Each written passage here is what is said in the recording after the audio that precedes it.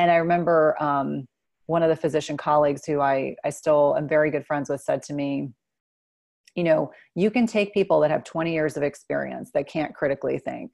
You can take people who have lots and lots of accolades. But the real test of whether or not you're good at what you're doing is, are you calm and cool under pressure? Can you connect with others? That is far more important. So I stopped comparing myself to the other nurse practitioners that had so much more clinical experience before they had become an NP. I didn't. I did a program where I'd only been a nurse for about 3 years. And so it was really interesting to me that as soon as I made that switch in my brain, I was like, I am good at this, and I'm going to be an incredible NP because I have things that other people don't have. Hey mamas, welcome to the Being Mother Hustler podcast.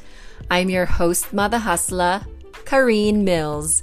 I'm a mama of 2 boys, founder of a tribe called Mother Hustler Nation, co-founder of the Game Changers Global Network, an insurance professional turned lifestyle entrepreneur, keynote speaker, and author. Each and every week, I'm bringing you stories and thoughts from mom entrepreneurs who will inspire you to take massive, imperfect action, unapologetically chase your dreams, and eradicate your excuses so you can quit treating your business like a hobby and turn your side hustle into full-time income. I know being Mother Hustler is not easy, but sisters, we are making it happen even in this beautiful mess. Thank you so much for being present with me today. Now let's go mother the world. Cynthia Thurlow is a Western medicine trained nurse practitioner. She's a 2-time TEDx speaker with her latest talk about intermittent fasting going viral. She's an entrepreneur, nutritionist, author, and co-host of Everyday Wellness Podcast. She lives in Washington, D.C. with her husband and her 2 boys, and of course, their 2 crazy doodles. She's passionate about intermittent fasting and spreading the word that food is as important, if not more important, than any other lifestyle choice. She empowers her clients to see the inherent power of food and nutrition as their greatest assets to their health and wellness journeys. She works one-on-one with female clients and also in a group setting through her signature program, Holistic Blueprint. Her niche is female hormonal health and healthy aging. Mother Hustlers, please help me in welcoming the Mother Hustler, mothering the world this week, intermittent fasting expert, nurse practitioner, 2-time TEDx speaker, a good friend of mine and fellow Mother Hustler, Cynthia Thurlow.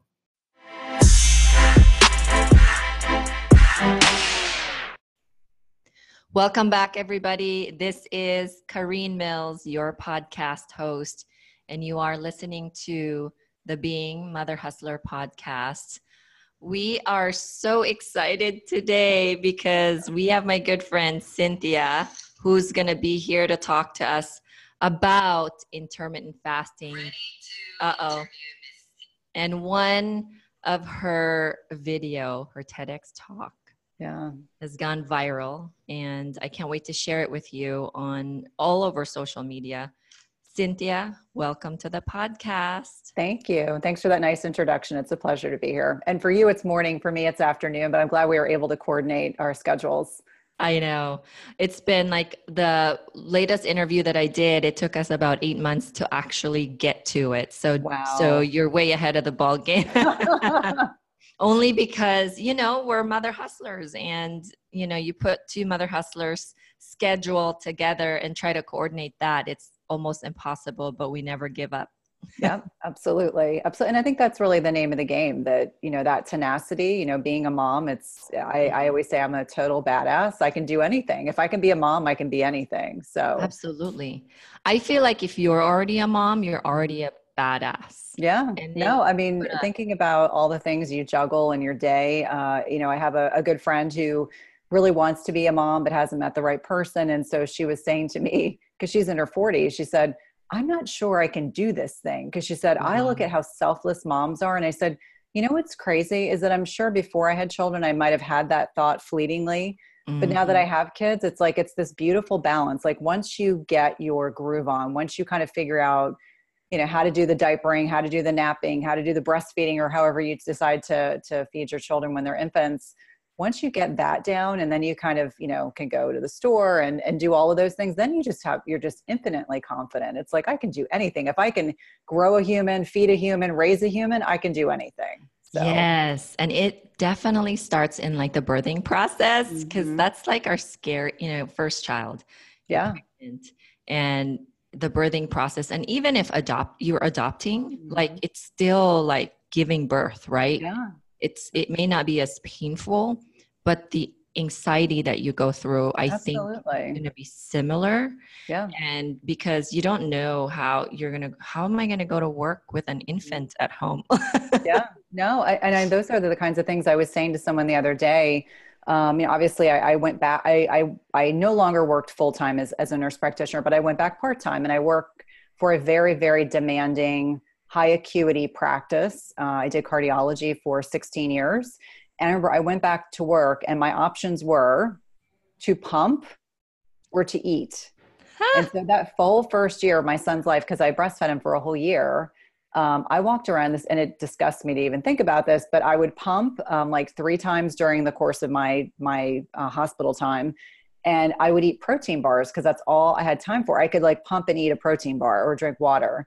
And of course, it was easy for me to lose the baby weight because I wasn't eating enough calories. And as you know, like breastfeeding, you could eat like a linebacker, you could eat anything. And I always explain to people, I'm like, looking back retrospectively, I would have advocated for more for myself and said to the male physicians I was working with, this is bullshit. I'm going to take time to eat a proper meal. I'm not going to have a phone, have a pager, be breastfeed, be pumping, trying to eat a protein bar and think that I can take care of myself as well as patients. So just, it's amazing how that your life kind of comes full circle.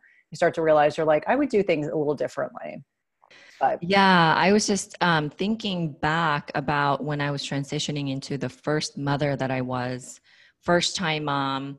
And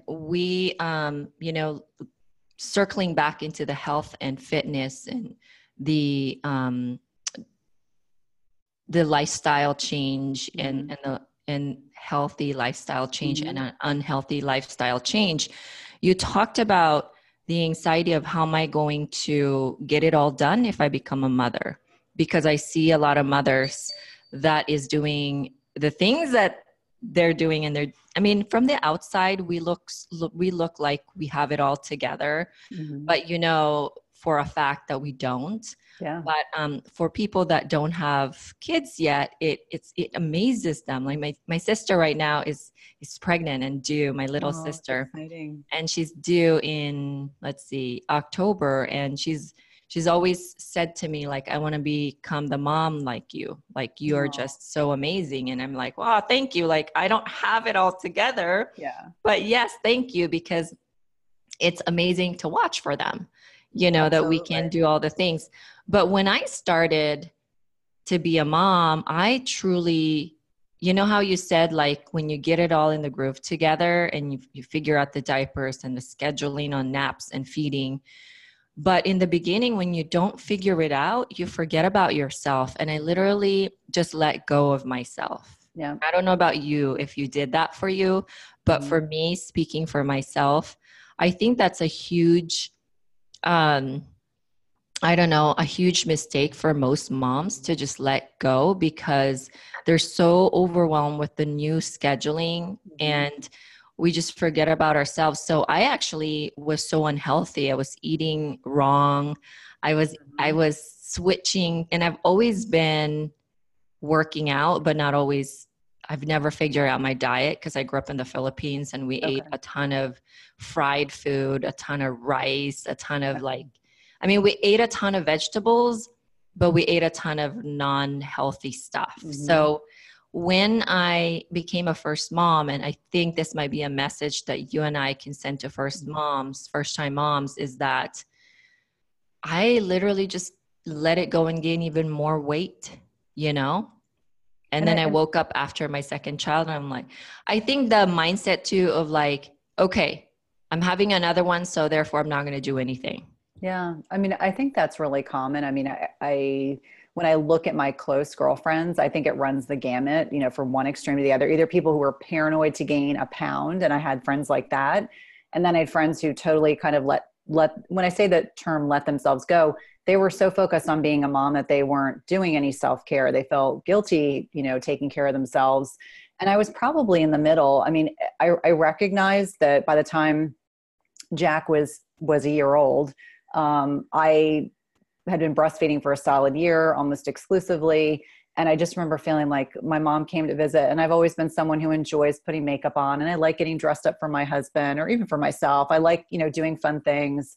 And I wasn't doing any of that. I felt like I was so focused on being a mom and going to work. And my husband did a lot of international travel. So I was really, really essentially a single parent. And my husband's dad, 5 weeks after my son was born, was diagnosed with esophageal cancer. So we had this other layer of complexity, and my husband was in graduate school. So it was like all these things. And I loved, just Jack and I doing our thing. But my mom would come to visit and she was like, when's the last time you did anything to your hair? When's the last time you, wore something that wasn't something you could just throw it? Because I think it was the time those velour like jumpsuits were really in. I'm Yeah. embarrassed to even admit that. And so I would like just, change out my top or wear yoga pants all day long. My mom was like, you need to like kind of put some pride in your appearance and take care of you. And my mom really pushed me, and for which I am grateful, really pushed me to remember that I'm still an individual. Like, even though I'm a mom, Wow. even though I'm a wife, I'm still an individual. And so I'm grateful that she did that. But I do, and I still to this day, even with having a tween and a teen, I still see moms who struggle with this as well. So I think it's normal, and I think it's highly unusual. And I don't think a lot of the images that we see either on social media or in print ads or on TV or in movies are really great role models for women. I'm thinking of I this, agree. the social media superstars who, have a baby and then like 3 weeks later, they're back to their normal Oh size. God. Tell That's me such about a, it. yeah. So those kinds of images I think can be really detrimental, but I agree with you that, the seasoned veteran moms need to share these things so that other moms recognize that it's normal to kind of go through this process. Yeah. And coming from a nurse practitioner Mm-hmm. who is so qualified to say that is so like it's so peaceful Mm-hmm. type thing. It's like, thank you for saying that's normal. Yeah.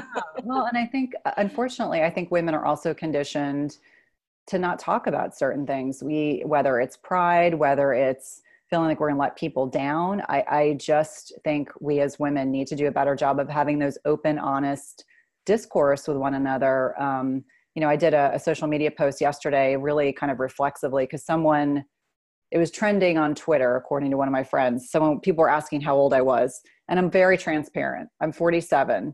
And so I just said, I don't know why people want to make age an issue for women. It's Yes. somehow women turn a certain age, whether it's 35, 40 or older, that all of a sudden they don't want to talk about their age. They're ashamed of their age. They don't feel comfortable sharing that. Somehow they'll be less likable. And so Yeah. that was the whole post was, what's interesting about me are these things, and what's not interesting about me is that I'm 47. And so let's make it about substantive stuff and not things that I perceive are kind of like stupid stuff. It's like saying, are you male or female? Well, I'm a female. So why make it an issue? It is what it is. Yeah. My age is what it is. But I think that, especially women that are kind of coming of age, women that are at the stage of life that I'm in, we need to make other women know that it's totally cool and totally comfortable to be in your 40s and still be successful and feel good in your skin and receive the love that you're looking for from your loved ones, and be successful in your business or whatever your occupation is. And there should be no shame. I just think there's this whole shame culture of, God forbid, someone tells me how old they are, like the woman that tells me I'm 29 for the 20th time. And I'm like, really? Why don't you just own your age? Like, just own it. I 100% agree. Mm-hmm. First of all, for 47, you look amazing. Thank you. And again, we don't want to label those, but I just want to acknowledge that you do. And I posted something because I turned 40 this month, mm-hmm. right? And when I turned 40, like everybody was like, oh my gosh, the big 40. Oh my gosh. And my husband teased me like, ooh, coming in hot at 40. Say that's right. That's when it starts hurting. And I'm like, mm-hmm. yeah, it's hurting for you because you don't stretch and you don't eat, and you don't eat healthy. So, hey, I feel it. The day of my birthday is like, how does it feel to be 40? I said, feels the same as 20.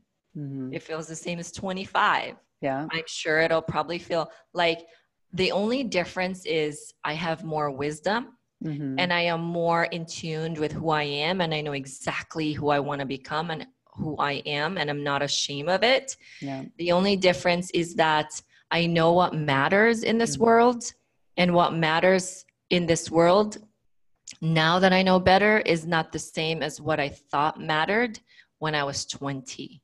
Yeah. And I posted something about like winning and truly winning, because in my early age, winning was being successful with a big house, with the nice cars, with all these things. And I said something about truly winning, and is when you are giving so much value in the world and you're celebrated because of it. mm-hmm. That's what truly winning really means. And if that's what it means to turn 40 and older, I said, I'll get older every single day and I have no problem with it. Yeah, don't you agree? I do. And I think that's such a refreshing perspective. I think I just wasn't raised with the limiting beliefs that age means anything. And so, for me, I know a lot of people really struggle. And I suspect the people who really struggle with a chronologic age are people that maybe aren't in a happy place in their lives. And so maybe being a year older is more frightening. I have to giggle because my husband, who does not look his age, has a big birthday, and it's not 40. He's going to turn 50 in September. And so, we've been trying to figure out a way to celebrate him. And I just said, I want to just continue being an example, not only to our children, but to other individuals, that it's not like north of 35, your life just suddenly, you fall off a cliff. And I certainly speak to, thousands of people who kind of echo those sentiments. So I think the people that fear age are the ones who are really in this discontented period in their lives. They're unhappy, they're unfulfilled. And I always say, you can always change that. We have the power to change that. So I always kind of suggest that people really look inward, like, what do you really want? What do you really desire? What's really important to you? And I think it's really critical. You mentioned that materialism. When we're younger, we think having things are going to make us happy. And yet I live in the Washington, D.C. suburbs. I live in a pretty affluent area. And I see people who have everything materialistically and look miserable. So, I just, like I mentioned to my children, I'm like, for us, experiences are what we invest money in. So taking them on vacations, fun vacations, educational vacations, cultural vacations are really our priority. And yet, I think they now are starting to appreciate that, because it's a way to connect as a family. And didn't mean for this to get off tangentially, but I think, a true sense of passion and fulfillment for things in your life is a far greater lesson than just having material goods, because you can always get a bigger house. You can always get a more expensive car. You can always have a more expensive purse, but that doesn't fill your cup. I mean, that has to come from other things. And like you mentioned, making an impact on the world, really impacting people's lives, really having a message that resonates, providing hope when people are feeling, unhappy or hesitant, or feeling like there's not a good voice that represents who they are and where they are. That's far more impactful. Yeah, I so resonate with you, and I echo everything you're saying. You talk about you were raised to never put like stigma on age. Now tell me, how is your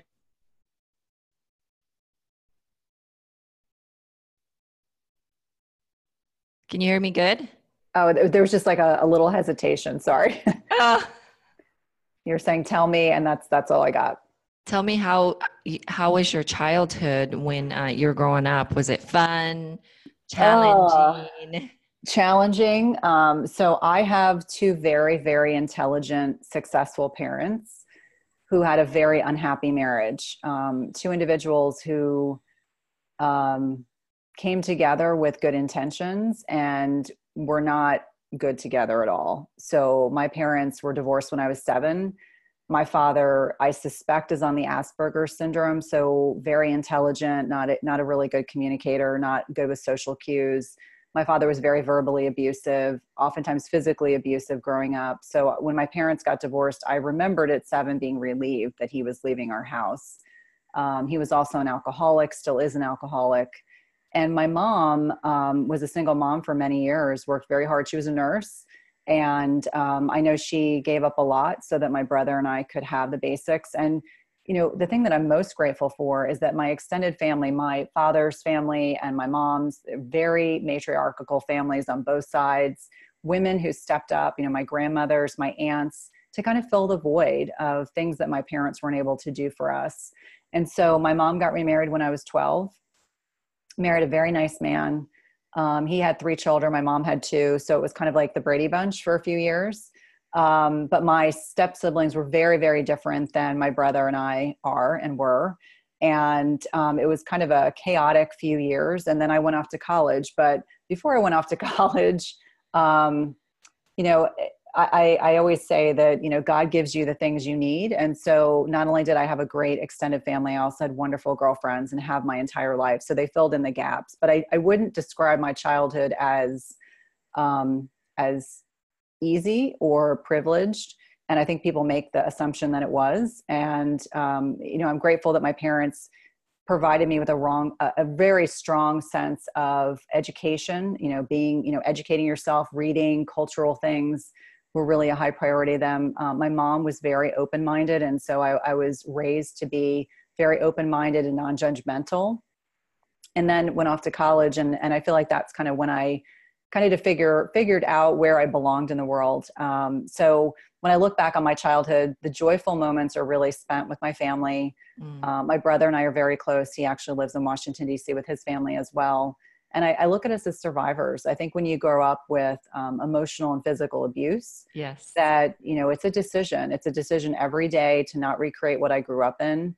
It's a decision every day to be a better person than what I grew up with. And, my mom and I have a nice relationship. My dad and I have a strained relationship, and I'm very respectful of him. But I don't, someone asked me the other day, what did my father teach me? And I said, okay, my first response would be not to marry someone like him. Oh my gosh, I was going to say, because I'm the same way. Yeah. And I said, my second response was a strong sense of the value of education, a passion for reading, and a desire to further myself from where I grew up. So I always say that, we take the things we're given.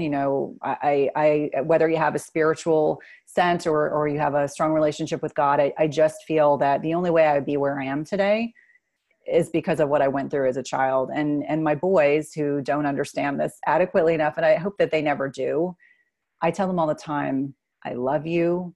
I'm your biggest cheerleader. I'm going to be there for you for whatever you need me to be there for. My husband and I have a very loving relationship. We've been together for 17 years, married for almost 16. It's a very calm household. I mean, even though I have boys, you understand, you have boys. Yes. It's not a drama-filled relationship. My kids create a little bit of drama because they're at the ages where they're starting to question everything and push back. But it's a very different environment than I grew up in. And that for me is a triumph. My parents were only married for 11 years. My mom's been married 3 times. My dad's been married twice. And so for me, it was a huge, and it was a kind of very unsettling milestone when we hit 11 years. And I said to Todd, my husband, I was like, wow, I know your parents were married for like 35 years which I think is amazing. But for me, like being a child of divorce, to have that opportunity to make it to 11 years and be in a happy marriage and love you and know that you love me. And this is a very safe place for us to be is a huge, huge achievement in my mind. So yeah, that's my childhood. I would say that challenging, not privileged, definitely the antithesis. People, I think, make assumptions based on how I live my life now.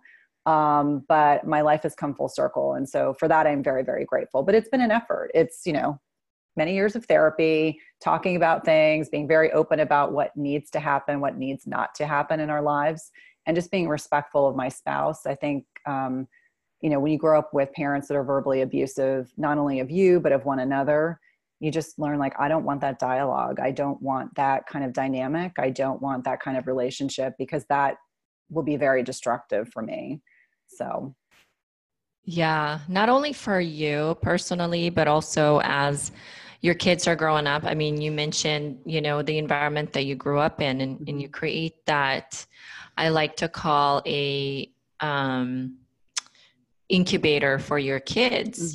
That's essentially home is their incubator for their adult life. And if we show those things, and for me, I have a similar, childhood like you. The thing that my father had taught me was the same, they every single one of us have a purpose in this life. Yeah. And my father served his purpose. He's still around. He lives in the Philippines, and his purpose was to make sure we don't end up with a husband like him, and that was really my goal when it came to finding, settling with a man, that I wasn't going to settle with a man like my father. Yeah. And I mean, I have a lot of anger when I was a teenager, because it gets escalated, like the emotional feeling. Sure. When you're a child, you have no voice, right? Yeah. When you become a teenager, you start finding that you do have a voice, and you start going against what you see that's so wrong. Yeah. And like you, I've been healing, but in our culture, we don't have such a thing as therapy. Okay. So our therapy, and there's not even like us siblings, or 6 of us growing up in this situation. We don't even have a therapy session with each other, like conversations. But now we're like we love each other because we only had each other. Yeah. And no matter how far we live from each other, my brother lives in England, my sister lives in LA, my other sister and brother lives in the Philippines. Like, we are constantly communicating every single day. And one day we were communicating about, like, when our spouses start screaming and changing their tone of voice, we just like crawl up like little girls. Yeah, you shut down. Yeah. Yeah, because you go back to that environment you were in. And I thought I was the only one that was like that. And until I started being open about it with my sisters. And, it's hard for us to be vulnerable with our family in our culture. I don't know, maybe that's the same way with your culture. And so as we became older, we started being vulnerable. And with my own spiritual journey, I'm like, I'm okay with it. And then once I was vulnerable, that I essentially gave them permission to be vulnerable. Yeah. And we started talking about, like, wow, we all have the same reaction because we all grew up the same way. So I want to talk about your mom, and because you're very close, obviously, to your mom. Now, what kind of lessons, and you talk about the lessons from your father, and Tony Robbins says that if we are going to blame our parents with the bad things that they did to us, we should blame them for the good things that they also did for us. Absolutely. So what kind of good things did your mom teach you? Yeah. I mean, another thing about education, education was really important. My mother was very big on always remaining a lady. That, I grew up in New Jersey, and let's be frank, growing up in the 80s in New Jersey, there was a lot of very unladylike behavior that I was witness to. So my mom used to always remind me that you always want to keep your dignity as a lady. And she didn't mean to be prude. She just meant to be respectful of yourself and of others. She's an exceedingly successful person. And so, she taught me an appreciation for finer things. She got more financially successful after I was out of the house, and I'm very, very proud of all the things that she's accomplished. But she's tenacious. She is just one of the most tenacious, go, go, go, go, go kind of people I've ever met in my entire life. So that strong work ethic has really been embedded in me, that it's not okay to say you can't get it done, within the confines of what's realistic for you and your Right. lifestyle. But that tenacity, that grit, that, desire for excellence, my mom really embedded in me. Mhm. We're very, very different people. I always say, like, I look like my father, but I'm a good blend personality wise of both of them, my brother would probably agree with that as well. He looks more like my mom. But yeah, I think that, the Tony Robbins saying is so accurate, because our parents do the best that they can. The more I Yes. understand about my parents' upbringing, the more I understand and I can rationalize their own behaviors. They did the best they could. And I was grateful. I had food every night. I had shelter. I had a home to go home. I had a place to go home to. I know not so much my dad, but my mom. I knew that, when I was, everyone has struggles in college and, after college, but, I knew that my mom would always be there to talk to and be support and to support me. And so a lot of people don't even grow up with those things. And the other thing that my mother really invested in me is the value of family. And so that's why, my grandfather was Italian, my grandmother was German and Irish. And so I spent a lot of my summers with my grandparents in Colorado. And so a tremendous sense of family. So I'm very close with my cousins, very close with my aunts. And, that's a huge gift. I married into a lovely family, but the nuclear family is their focus and not the extended family. So I Right. always say that for me, it's strange to go visit a place where my husband's family is from and I don't see all of his aunts and uncles, but they're just not that way. Whereas Italians are all about connection and food. Yes. And those are the things that have really been, kind of embedded in me. And I hope that, we can kind of create those same experiences, although my family and my brother's families are much smaller. We each only had 2 kids. But I hope that my kids will have the same kind of, connection with family, how important family is, family by blood. But obviously you're really lucky if you have family members you really like. And I've been really, really blessed. Like I this past agree. weekend, I was in Michigan. That's where my mom is, my stepfather, and many of my cousins, and one of my favorite people in the world, my Aunt Carol, who's like a second mom to me. And so I got to see all these people. And I was thinking to myself on Sunday, I am so lucky. I'm just so fortunate, because not everyone gets to have, Wow. these blessings. So anyway, that's the point I wanted to make, that I think it's really significant if your and parents can embed in you some of the values that you then pass along to your children. Yeah. So everybody that gets married to my family, because I'm sort of like, we have the same values as Italian families. Mm-hmm. We gather around food. Food is the center of of Yeah. any kind of party. Mm-hmm. And it's not just food, but exorbitant amount of Yep. food Oh yeah. That's the from Italian thing too. breakfast, lunch, dinner. And then when everybody goes home after dinner, we send them food to Yep. home. Yep. So it's very like that. And a lot of drinking Mm-hmm. around food. So that's kind of how we are. And so the people that get married to our family tends to gravitate to our family more because Mm-hmm. they see that Mm-hmm. camaraderie within the unit. And Mm-hmm. like you said, your husband's family is not like that. They're close, but they're not like on top of each other. Like No. my family is like that. Yeah, they're very waspy. It's all about, like, my family will, and my husband, who's a very affectionate guy, it completely freaked him out the first time he met many of my Yeah. female family members who kissed him on the lips. He was like, whoa, I'm not Oh, used to that. I said, well, they're just very, and it wasn't inappropriate. It was just, right. they're very huggy, they're very affectionate. And so, his very waspy family, it's like, one of those very kind of obligatory hugs. It's like, don't touch me Uh-huh. too much. And they're lovely people. It's just, a waspy kind of perspective is that Yeah. everything is prim and proper and everything that's in place. You don't yell at one another.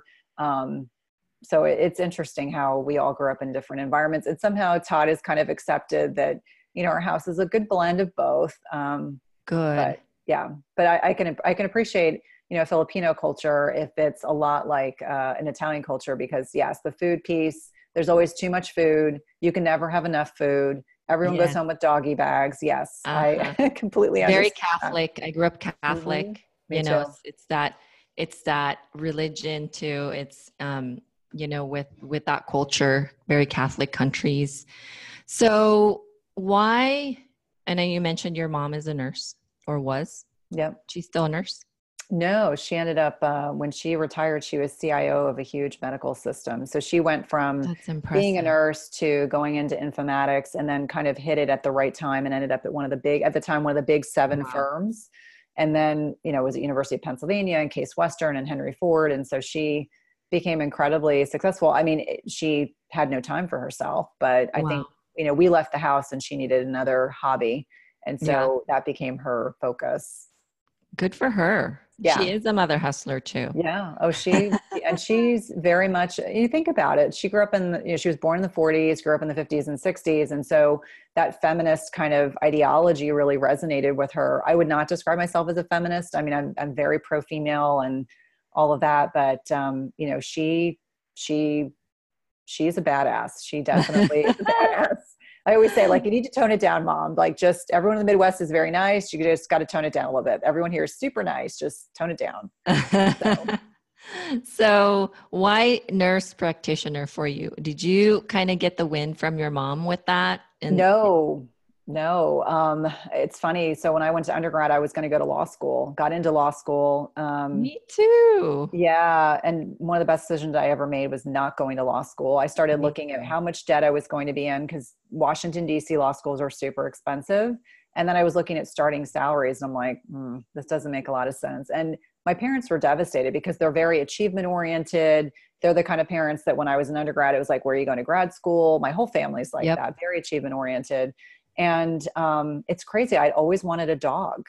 And I got a dog right when I got out of college. And getting a dog changed my life in a wonderful way. I suddenly Wow. became very interested initially in veterinary medicine, but then I have terrible allergies. So that wasn't a feasible choice. Mhm. So I went back to school and took 2 years of pre-med classes and then was trying to decide between, did I want to go to med school? Did I want to did I want to become a PA? And then I had a professor who walked up to me one day and said, "What the hell are you doing in this class?" It was like a pharmacology class. And I explained it and he said, "You need to become a nurse practitioner." And I was like, "A what?" I was like, "I can't be Wow. a nurse." Like everyone, like both my grandmothers, several of my aunts, my mother, I'd never even thought about going into medicine. And it was the best decision I could have ever made. I actually applied at the time. I was really interested in HIV research and I was doing HIV counseling at a clinic in Washington, D.C. called Whitman Walker. Mm. And my decisions were between two big schools, UCSF and Hopkins. And Wow. I was like, if I get into Hopkins, I'm going to go. And so I did. And I was accepted into so here's the backstory. If you want to become a nurse, you need an undergraduate degree in nursing. So I had to get another bachelor's. And then I went on. And at the time, the end degree for a nurse practitioner was a master's. So I was accepted into a dual program. And it was the first time in my adult life that I was surrounded by women that were as passionate about learning as I was. It was, and these women are still some of my closest girlfriends. I get chills just thinking about it. That's how pivotal and crucial this decision was for me. I always call it Wow. one of my first left turns. And so I moved to Baltimore, which at the time was a total, pardon me, shithole. Really was not nice. At a highest rate of gun violence, highest rate of syphilis, teen pregnancy. I mean, Yes. HIV infection. It was just not a nice place to be, but it was the best place I could have ever been. And so I was a sponge. I soaked everything up. I became an ER nurse. I went on to graduate school. I became a nurse practitioner. And I know that's what I was meant to do. And there was no question that How did was you know that? because I was really good at it. Did you feel Really? so at home Yeah. when you were surrounded with those women? Yeah. I mean, for Wow. me, it was the intellectual stimulation. It was the camaraderie. It was the rigor. Medicine is a very demanding environment to work in. Hmm. Things change. They're not always predictable. I have the personality that I thrive on the chaos. So I loved sick patients. Me You get me in the too. ER, I loved it. You get me in the ICU, I loved it. And so that's why I thrived in cardiology as an NP. But I think my real gift in life is my ability to connect with others. And so one of the things that was apparent to me, and it's very hard when you're new at anything, we all have imposter syndrome. So whether it was when I was a new ER nurse or when I was working in cardiology as an NP, you go through a solid year or two feeling stupid, even Yeah. though clearly you're not, you're clearly capable. And I remember, one of the physician colleagues who I still am very good friends with said to me, you can take people that have 20 years of experience that can't critically think. You can take people who have lots and lots of accolades, but the real test of whether or not you're good at what you're doing is, are you calm and cool under pressure? Can you connect with others? That is far more important. So I stopped comparing myself So to the true. other nurse practitioners that had so much more clinical experience before they had become an NP. I didn't. I did a program where I'd only been a nurse for about 3 years. And so it was really interesting to me that as soon as I made that switch in my brain, I was like, I am good at this and I'm going to be an incredible NP because I have things that other people don't have. What I don't have in Mhm. terms of years of experience as a nurse, I have so many other things that'll be beneficial. So that was a big turning point for me. And I still identify as a nurse practitioner. I feel like I still use those qualities every day, although I left clinical medicine 3 years ago. But there's not a second of any day that I regret that decision. It was the best decision I could have ever made at that time in my life. I always say there were two big left turns that I made in my life. They were the right turns for me, but they were not what most of my peers were doing. And that was the first one, for sure. And I don't, it's interesting how I just took this leap of faith. I was like, I didn't know if I was going to be any good at this. I took out huge loans to go to school, moved to a new city, dragged my little dog with me. And it was clearly a pivotal decision in my life and clearly the right one for me. I think that what makes a difference, though, is someone telling you, like your physician, coworker, Mm-hmm. colleague, planting the seed of in our mind, because it's all about mindset. Yep. I look back in every career that I've ever had. Like you said, you have doubts for yourself. Am I good enough? Am I doing this right? And, there's someone in here that has an MBA or Mm-hmm. something, because I've always been in the business arena, whether I work Yeah. for somebody or not. And then here comes Kareen rolling in. I got my degree in the Philippines. So I have that comparison Mm-hmm. syndrome as well when I was early on in my career where I wasn't confident enough. Mm-hmm. And when somebody tells you that you're different, Mm-hmm. it makes a difference when someone believes in you. Yeah, And absolutely. I remember when I rolled into this interview and I was interviewing when I was in banking for a vice president commercial loan officer position. And I've had my degree for a long time by this point. And I go into this office to interview with the SVP in the bank, and he had so many piles of resume. Mm-hmm. And I walk in and he didn't even talk about work. Like he drilled me about something else. And I really enjoyed it. And Yeah. like you, I'm such a connector. I love Mm-hmm. people Mm-hmm. and I can have a conversation all day long. But when it comes to my work, I doubt myself, Yeah. but then I just roll with a punch. And so he was like, you see this stack of resume, they have a lot of these people have MBAs, but you have the experience. You don't have an MBA, but you have a degree. Mm-hmm. And what I'm looking for is someone that can swim a rough water and someone that can connect with people and just has a natural knack to connect with people. Mm-hmm. I don't need an MBA for that. That's And so, awesome. like every time I have doubts, when somebody tells me otherwise, it makes a difference. So having a leader around you too and a mentor that tells Yes. you, look, this is what you have that those people don't have. Yeah. This is what makes you special and unique. And I think, Yeah. that's so critical. But I agree with you. And I think imposter syndrome, this is another thing people don't talk about.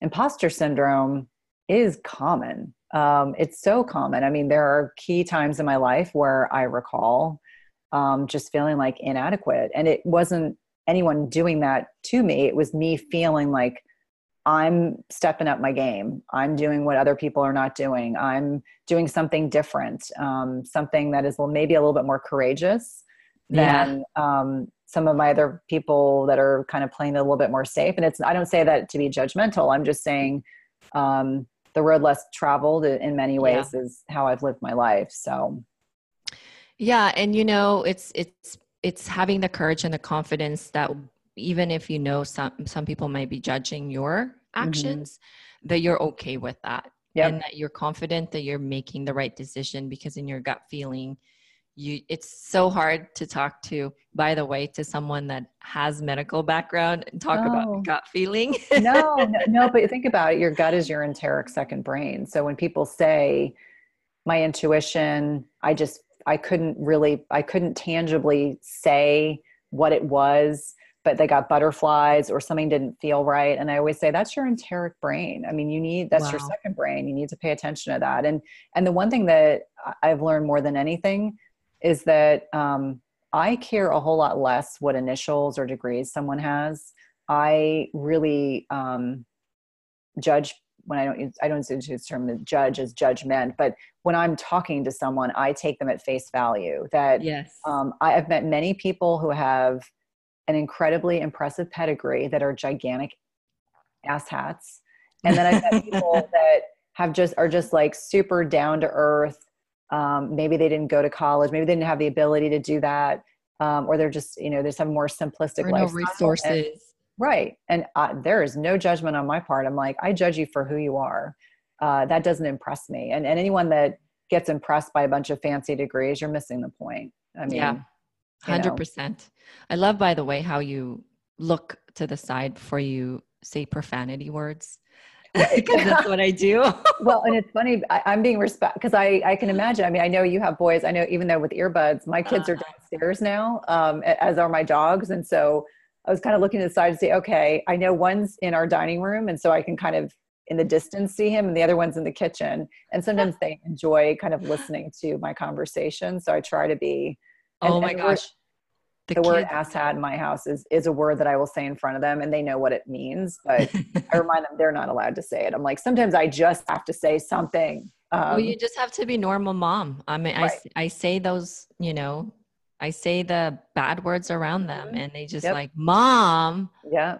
Oh yeah. They actually correct you and tell you, don't say that. That's really bad. I know. Well, and it's funny. I grew up in New Jersey, and so using forward expletives, not excessively, is something that can be therapeutic. And so I was telling someone the other day, anytime I do a white graphic on Instagram that has a curse word in it, sometimes I'll lose a bunch of followers. And I'm just kind of like, this is who I am. I mean, occasionally I will curse.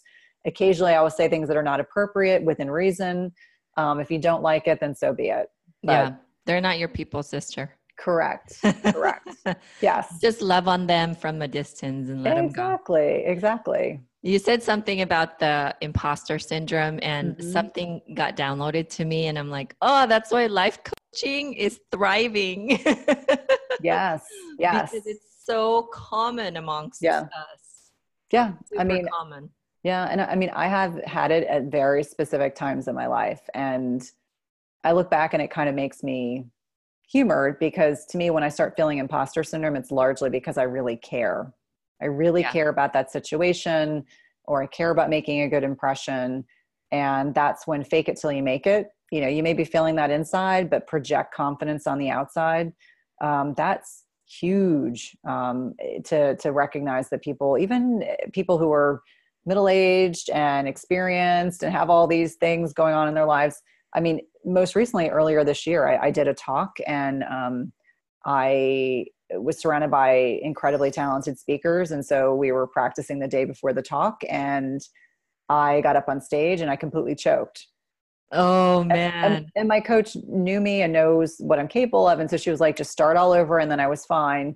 And I walked off the stage and I said, this is the most talented group of speakers I've ever been around in my entire life. And I started to realize, like, I'm now the little fish in the big pond. Yeah. Which I was totally cool with, but I was like, whoa, like just this feeling of, I need to nail it. Like I need to bring it and nail it and do it and show them what I'm capable of doing. Well, you start stressing, Yes, I cared. Yep.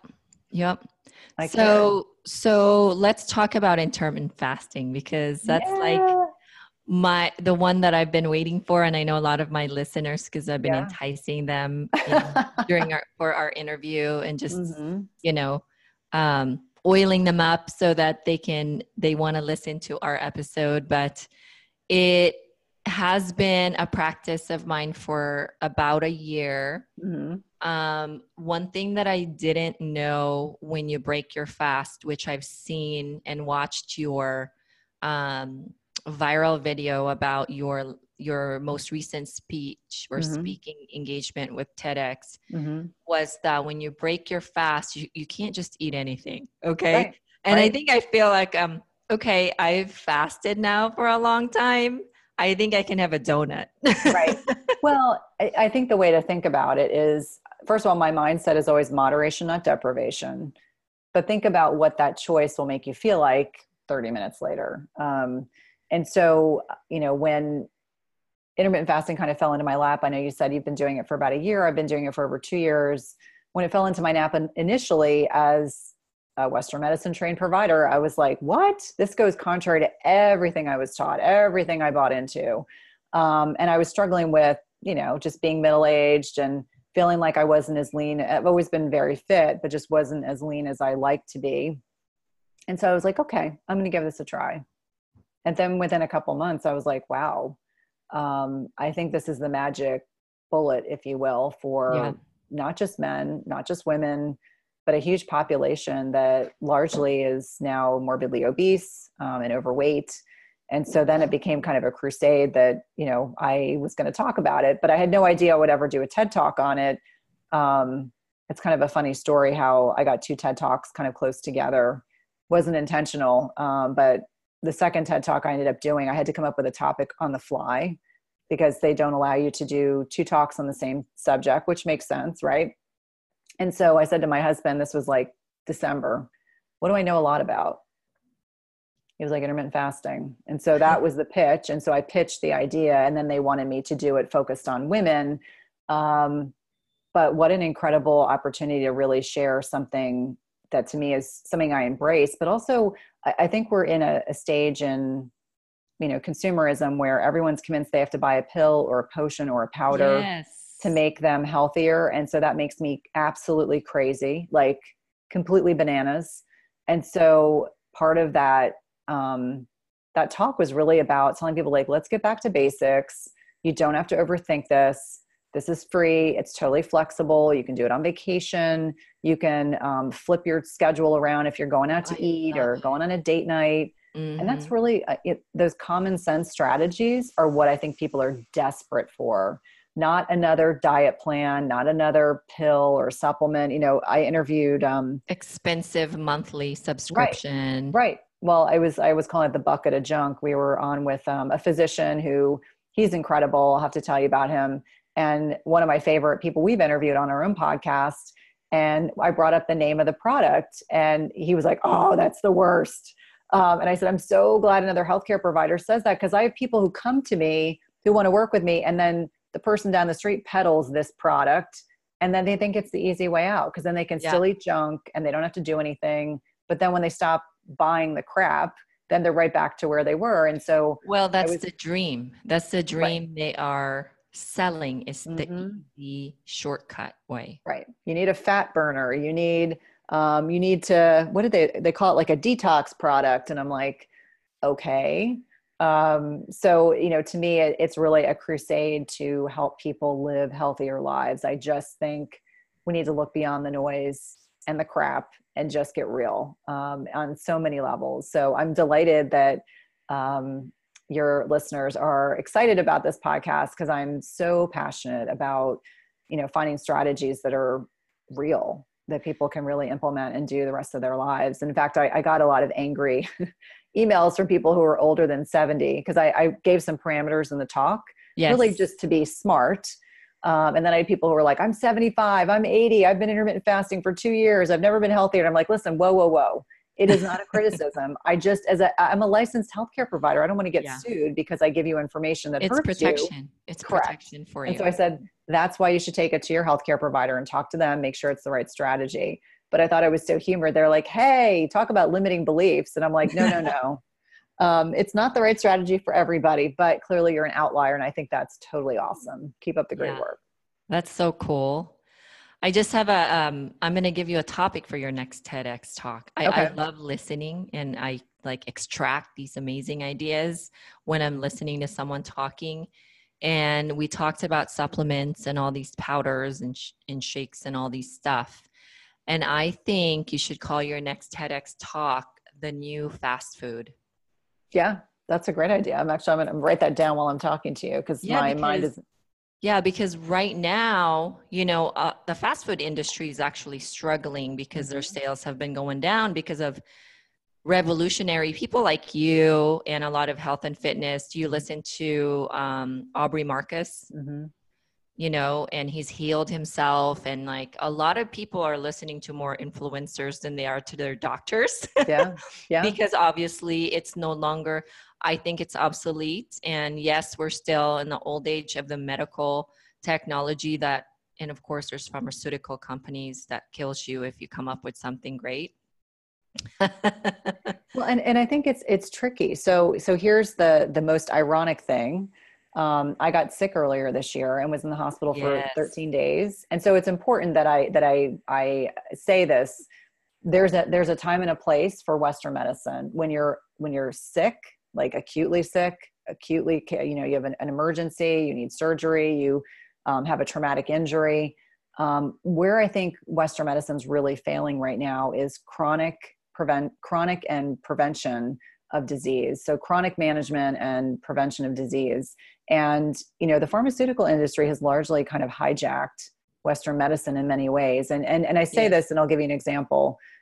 You know, until fairly recently, pharmaceutical companies weren't allowed to do commercials. Now they are. So the Yeah. last few years I practiced, I would have patients come in and they would say, I have X symptom, I want this pill. And I'm like, but we don't really understand why you have that symptom. So maybe we need to look a little deeper before we put a Band-Aid on it. And so the pharmaceutical industry has largely convinced us we need a pill to solve all problems.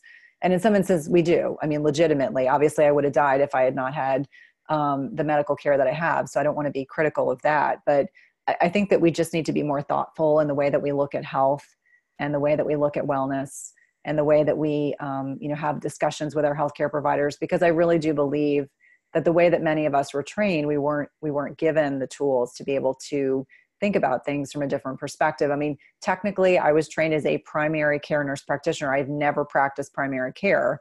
I always Wow. did acute care. But the point of why I'm sharing this is that, um, there needs to be a new path. And so I think that there are a lot of, I call them the wellness warriors. I think there are absolutely people out there that are trying to disrupt things in a very positive way, to shine the light on differing opinions and ways to look at things. So Yeah. I just want to make sure I don't overlook the fact that, I got a lot of questions about why was I in the hospital, and I'm all fine now, but Yeah. it's really important for people to realize there's a time and a place, but not necessarily in every place. Yeah. I 100% agree. We do need our emergency rooms. Mm-hmm. We need our stitches if we get cut. Yeah. We need, things removed if it Mm-hmm. becomes a problem. And there is definitely that place for, and I'm not qualified like you to really identify those, but I am just here to acknowledge that there is. But I think that would become another viral video because you're going to get a lot of rat from supplement companies, Oh and it's yeah. going to get you a lot of attention, good and Yeah. bad. But as the Kardashians said, there's no such thing as bad publicity, That right? is true. That is true. And I'll tell you one thing, being an introvert, so so the real reason why I did a TED Talk last year, I desired to do one, was I wanted to push myself. I was like, I'm comfortable talking in front of people, but to commit something to memory and deliver it on cue, and that would be really good for me to push myself. And so I was trying to explain to someone that was my second TED Talk was far more intimidating. There was stadium seating and I could see all these people. And, I walked off the stage. I'd only been out of the hospital You for got to not even, get bigger. yeah, not even 4 weeks. And so, I had no idea that it would go viral, but I think the concept, it goes back to the same thing. I think people are hungry, no pun intended, are hungry for good information. They want Mhm. to use strategies that don't cost them anything or don't cost them very much.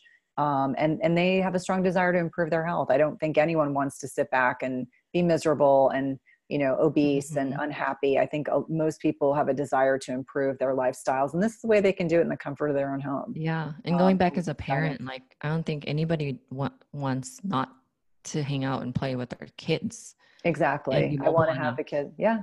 And that's a powerful impetus. It's interesting I don't know if you're on Twitter, but Twitter has I love Twitter. I think Twitter is awesome.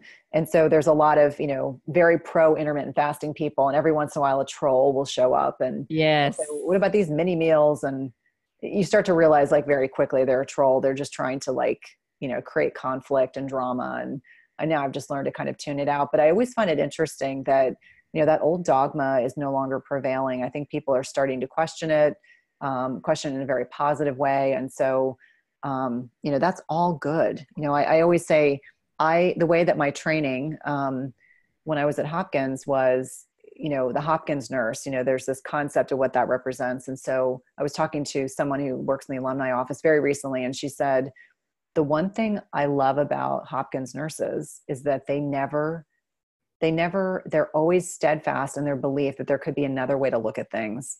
We're Oh, not I sheep. know.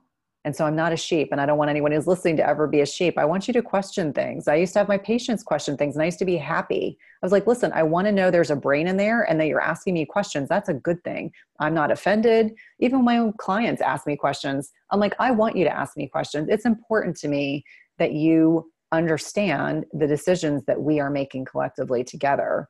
I don't want to just tell you what to do. I don't want it to be that Yes. kind of dynamic.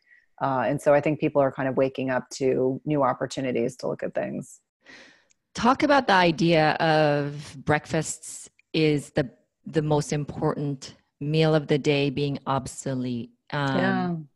Because I've always questioned. So you Hmm. talk about like question.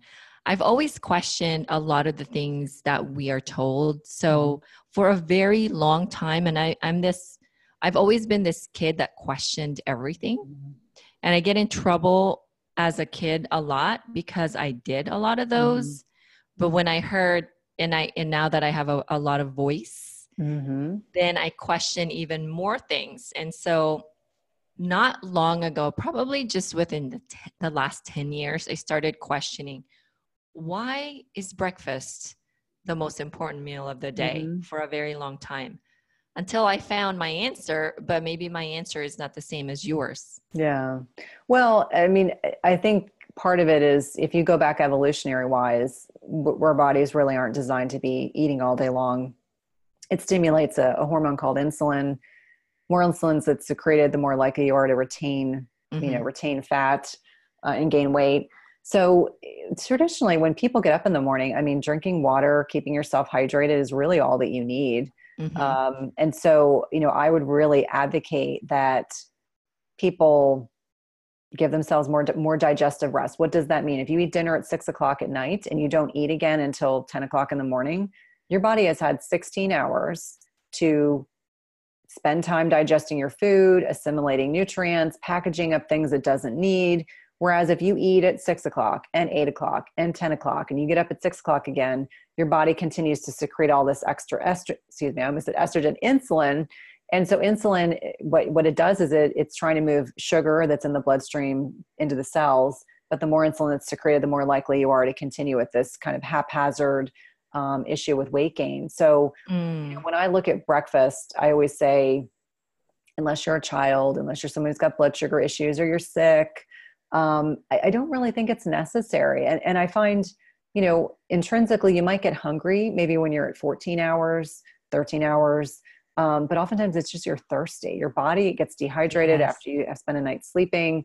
And so listening to our bodies, we've gotten conditioned to listen to guidelines about eating 3 meals a day and mini meals when we're not even hungry. How many times Mm-hmm. have you grabbed a snack to take with you because you're running errands and you eat it and you're not even hungry? And so, the detriment to your body is profound cumulatively. And especially as with aging, when we need less calories, we have less muscle mass, we're not burning as many calories. I always use the perfect example of I had a lot of patients that would eat like they were when they were 18 years old, which, as you know, with boys, boys like eat ridiculous amounts of Oh, food. the whole fridge Yeah. I just went is grocery gone. shopping this morning. Yep. It's ridiculous. Um, people eat like when they were 18 years old, but they're eating that way when they're 50. And then they're wondering why they've gained weight. And then they're wondering why they need blood pressure medicine. And they're wondering why they're pre-diabetic. And so if you can clear that up by removing one meal a day, which is generally breakfast, break your fast a little early, eat your first meal at 10 or 11. But I really think it's critical that we induce more digestive rest. What I find is most people feel so good because their insulin levels are low. So the mental clarity piece is heightened that they don't want to go back to eating breakfast. Yes. The focus that I've had and the time savings that I get. Yeah. Oh, because you don't have to worry about making another meal. Like to me, it's so easy. Especially when I don't just eat. When I used to eat breakfast, I don't just eat quick breakfast. I have to get up an extra hour to make, to be on time and make my breakfast. Cause I used to eat a full, nice, healthy meal for breakfast. And that takes, when everything healthy, everything done right takes a lot of time. Yeah. And so I am living so happily with intermittent fasting. So my schedule, before I go into the scheduling, because you spoke about it and what you spoke about on your TEDx is what I do in my own life. But you said something that caught my attention when you said, like, you got to give the body to pack the things that it doesn't want. And for me, that's like an aha moment because I didn't know the body was that talented to to pack the unwanted things on its own. So tell me a little bit deeper about what that. Yeah. So, so typically, I mean, the amount of time from when you eat to when you have a bowel movement should be 18 to 24 hours. Okay. So, that's something to think about, to consider if things are moving too fast or too slow. And it's not normal to be constipated. I don't care what anyone says. We are supposed to have a bowel movement at least once or twice a day. But if you give your body time to focus on breaking the food down, absorbing the nutrients it needs, packaging up the waste, whether that's waste you're going to excrete with urine or defecation, that's really critical. We've gotten so far, we're so uncomfortable talking about normal biologic processes in our bodies. People, they think about food when they put it in their mouth, and they maybe think about food when they poop, but that's probably as much as they think about food. We've gotten so disconnected from how our body feels when we eat. It's not normal to want to fall asleep after a meal. It is not normal to be bloated. It is not normal to have diarrhea. It is not normal to be constipated. So I invite everyone who's listening to really think mindfully when they're eating. What makes your body feel good? What makes your body feel crappy? Like for me personally, I can't drink much. Not that I was ever much of a drinker. Let me preface that. I was never much of a drinker, but I'm at a point in my life that if I have 2 glasses of wine or more than 1 martini, my blood sugar goes into a tailspin and I will want to go take a nap. Now you can imagine in a social setting, that's not ideal for the same reason that carbohydrates are critical. We need carbohydrates. I believe we need carbohydrates. I know there are people who, eschew carbohydrates and think they're the devil, but it's all about quality. Low glycemic berries, sweet potato, things like root vegetables are certainly superior than, refined sugars and candy and cookies and cake and things like that. So especially for women, as we become perimenopausal, 5 to 7 years preceding menopause, and ladies, if you're in your late 30s, you're already there. It's really, really critical. I'm there. I know. It's kind of a bummer. At night. Yeah. So the point being that it's really important that we're mindful of how we eat, how we put our meals together, how we feel when we're eating our food, and whether or not our digestive system is working optimally. So when I talk about packaging, it's really digesting, absorbing, and excreting things our body doesn't need. But we want to put our body in a state where it is as relaxed as possible. And here's another thing that people don't think about. We live in these super stressed, harried existences where we're go, go, go, go, go from the time our feet hit the floor to the time we go to bed. If you're stressed, you cannot digest your food. That's why I encourage my clients, people I know, get off your tablet, stop watching TV, stop looking at your iPhone, your iWatch. Don't argue with your spouse. Don't sit in front of your computer while you're eating. Your body, digestion starts in your brain all the way up here. So if your brain is not engaged on that, so you have 2, kind of halves to your central nervous system. There's a sympathetic and parasympathetic. Sympathetic is I'm being chased by a rabid animal. Parasympathetic is I'm relaxed, I'm chill, I'm ready to eat. if you're not tapped into that rest and repose side of your brain, your body's not assimilating food and able to Wow. package it as properly. And here's the other piece for all those people who are constipated, of which I'm sure there are many that are listening. If you're not relaxed, you can't poop. I mean, it is Yes. that simple. Wow. So anyway, you have to be relaxed when you're eating. That's a key takeaway. Yeah. Yeah. So I want to say something about you said on people think about food when they shove the food in their mouth Mm-hmm. and then think about food when they poop. Nothing in between. Yep. And one of the things that I think that a lot of things that is lacking from the consumer's perspective is education Mm-hmm. of where does the food go from shoving it into your mouth? How does it, even though some of us have gone through education and all of that, but when Mm-hmm. we're not in the profession that you are in, I think that we tend to forget about those dynamics of what happens to our food inside our body and how the stomach processes everything in our digestive system. So I think that what's lacking is the educational piece, because in our medical profession, we don't we don't educate our consumers enough about these things. That's why I'm so Mm-hmm. happy to meet people like yourself who are so revolutionary when it comes to really educating people. Because when you said packing the things we don't need, like for me, that is so English for me. Yeah.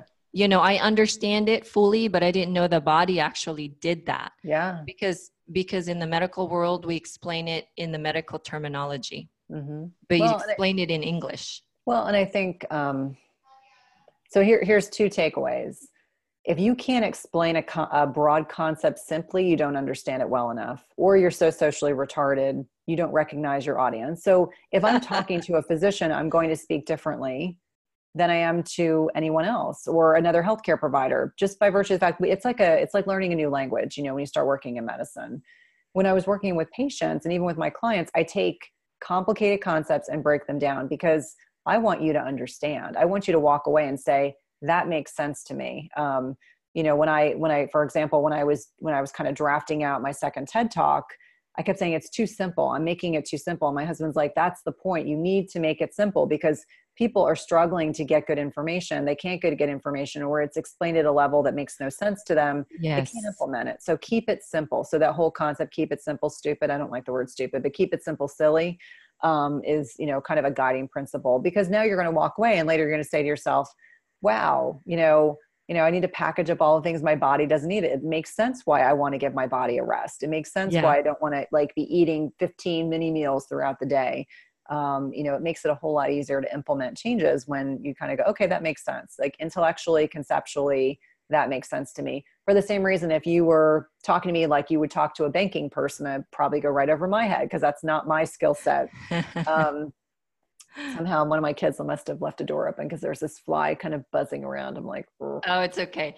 So yeah, and so the educational piece in between, so that the consumers, that somebody, like you said, keep it simple, so someone with a fifth grade Mhm. education can understand it. Like if a Yeah, fifth grader can't understand it, I've always thought in my head, if they can't understand it, then I'm not explaining it good enough correct. And or I think, simple enough. and unfortunately, I think a lot of people don't fully understand concepts they're trying to talk about. I'm not referring to anyone in particular. I just always was of the belief that if I can't explain it really well, I don't understand it enough. And so I need to Yeah, go back to the drawing board.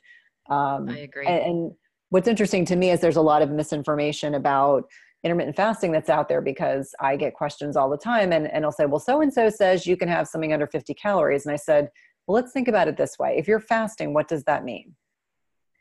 It means the absence of food. So if you're eating something that's under Zero. 50 calories, you are still eating food. Therefore, you're evoking an insulin response. I said, maybe that person's trying to give you a tip. Maybe you're struggling to do this, but it really means no food. Well, No the food. problem is, like, someone like me who's done it for 12 months think we're an expert. Mhm. And so people should really just practice it for themselves and not give wrong advice to people, Right. and just direct them to professionals like yourself. So with that said, how can someone work with Cynthia? And Yeah. I know you have a lot of freebies in your website, like the FAQs, which I've read. Um, I've read your, one of my takeaways in your FAQs is that when you break your fasting, you break it with some healthy, good fats like avocados Hmm. and really good things so that your body's not in a shock because it's Right. been going on without a food. And I eat within the 8 hour period, 12 to 8, and then I fast the rest of the day for That's great. myself. Um, how, after the free items and value that you give Hmm. out to the world, what else can you do for people? And if people want to work with you, can they work with you even though they're on another side of the world? Yeah, yeah, yeah. So I do work with people outside the United States, but I have one-on-one programs. I have group programs. We're kind of enrolling right now for something called Find Your Inner Goddess. It's a 3-week program. It's actually one of my favorite programs to teach because it's all about real world strategies. It's done in a private Facebook group. I also have a monthly membership site that's done through Facebook as well, where we change topics and have we have like a call every month together, and the women in that group love it. So there's lots of ways to connect with me. I'm also on Facebook, I'm on Instagram, I'm on Twitter. I'm super active on Twitter. That has become my new favorite place to be, just because it's quick. Everything is Mine's quick. It moves. Instagram. Yeah. And I I have like yet Instagram too, I have but yet to figure Twitter out. I'm it, just gonna have to like start doing it because yeah, without doing it, like you shut down and it's like, I don't know. I'm just gonna focus here. There's really no learning. it is. It's interesting because at this time last year, I think I had 300 followers. And so I really didn't understand because as you know, each social media platform strategy is different. It took me a Correct. while to figure out what would stick. And now I'm in a good position where I have a good group of people that I follow, and I just enjoy it because there's a lot of witty banter. It's fast and it's smart. But if you decide to get an account, let me know because I'll definitely have to catch you up to speed. But I enjoy Twitter largely because I mean, it just moves quickly. It really Yeah. does. And I there's do just a I lot of do interesting people. Yeah, I do have an account because I love following different people with, like you Hmm. said, the witty banter Hmm. and the witty comments that people, because you can only go so far, right? Yep. Character wise. So Yep. I'm just not as engaged as I am in my Instagram and my Facebook. So I'll have to figure it out. So go ahead and tell us. Well, you already said the website and the group, right? Well, the best place to start is my website, www.chtwellness.com. And you can send me an inquiry over my website. My VA will pick it up and we'll decide, what's the best avenue. There's a lot of free content on there. I've got we blog every week, but lots of good information. And then there are links to my TED Talks. I've done 2. Most recent one is intermittent fasting. And then we also have like a free community group on Facebook. It's called CHT Wellness Community. That's totally free. It's a really nice group there are men and women in there, but super supportive. I don't allow for any drama. In fact, I blocked someone the other day who kept putting up like their business info. And I was like, that's not what this is about. This is about, community space where people can talk about, their health concerns and questions they have. It's not about advertising for your services. But yeah, I mean, there's lots of ways to connect with me, and just certainly reach out if you have any questions. Yeah, that's so cool. We'll add all that on the notes, on the podcast notes. What is your message to your kids, your boys, if they were listening? And I know that they can get a hold of this as well, right? Yes. Because they're Yes. they're growing up and they're so savvy. Our kids are so savvy with It's social crazy media and so technology. I forth. know. I know. What would I say to them? My hope for them is that they will be inspired to live the life of their dreams, to not be hampered. If I had listened to the naysayers, I would not have taken a leap of faith and become an entrepreneur. And I think they're actually um, really proud of what I'm creating. I never thought of myself as a creative person. So I hope for them, it inspires them to live a life of their dreams and to dream big. I mean, why dream small? Dream big. You never know. You just Yes. never know. And one last thing to mention is that when I was so sick in the hospital, the 2 things I thought about were obviously getting home to my boys, but also feeling a tremendous desire to continue my work, helping to inspire others. So I would hope my boys walk away with, a profound sense of themselves. My youngest came with me to my last TED Talk, and so he thought that was really cool. But dream big. You know, the world is truly your oyster. You have the opportunity to create it into whatever you want it to be. Just don't limit yourself. Don't possess or embrace limiting beliefs. Recognize that you have, true potential. That's awesome. There is no such thing as limitations. Mm-hmm. There They're all isn't. created in our heads, right? Yeah. Before I ask my last quick question, I want to ask you, what do you think you're here for in this world? Oh, it's a good question. Someone asked me that the other day. Other than being Jack and Liam's mom, I am meant to build, and I use the term empire. I don't say this to be disruptive, but I just think I am meant to be here to help inspire a generation of women to live their best lives. I mean, intrinsically, I believe that. Empirically, I believe that, that there's no one that's doing exactly what I'm doing right now, and that I'm really here to help provide inspiration, education, and, knocking down walls, not in a way that I'm not embracing my femininity or loving, being a woman, but just acknowledging that this generation is definitely looking to, that was my dog, definitely looking, I don't know what it is with this fly, definitely looking to, just live their best lives, not settle, not feel like because, age defines them, that they are just going to continue being badasses and being incredible mothers and friends and lovers and confidants and all those things. And that, there need not be the limitations that I think so many of us embraced for so many years. Like, once you get north of this age, you can't possibly do this, this, and this. And I just don't believe in any of that anymore. So that's awesome. Last question. What is Cynthia Thurlow's, did I say that right? Yeah. Definition of the word mother hustler? Ooh, well, of course you have to be a badass, but I think it's all about having the ability to and I use the term multitask, not in a bad way, but to the ability to have 15 things up in the air and look calm, cool, and collected, even though under the surface you are completely freaking out. But I think it's, that gentle way that we live our lives, trying to honor our commitments, not only to our families, but to ourselves, to our businesses, and do it in a way that is full of integrity, full of honesty, and helping to inspire another generation of women that you can have it all together. It's not a farce. Yes. Thank you for that. I appreciate you so much. And I am so enjoying this conversation. I literally can go for another hour. This is probably going to be the longest episode I'll ever have, but it's going to be the most meatiest, right? Because it's so important. So Cynthia, thank you so much for your time. I appreciate your knowledge about intermittent fasting. We'll definitely have to have you back, maybe after your third TED Talk, when you talk about the new fast food.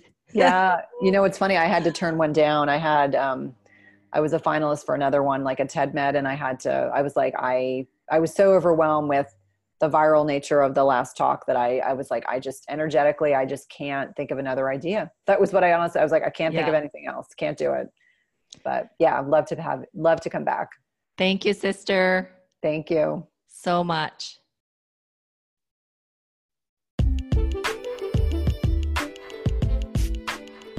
All right, sisters, thank you so much for listening and always supporting the Being Mother Hustler podcast every single episode, every single week. I know most of you take screenshots of these episodes and share it all over your social media outlet. And for some of you that's left us a 5-star review, from the bottom of my heart, I'm so super grateful for you. Make sure you follow us on Spotify and subscribe to the show on iTunes. And it would mean the world to the entire Mother Hustler Nation community if you wrote us a 5-star review. Because I'm telling you, this is not about me. This is not about you. It's about all of us in the community inspiring each other, learning from each other, and not allowing each other to make any excuses to chase our dreams. I swear I read those reviews and it fuels me to my core, makes me cry for great reasons, so I so look forward to reading those reviews.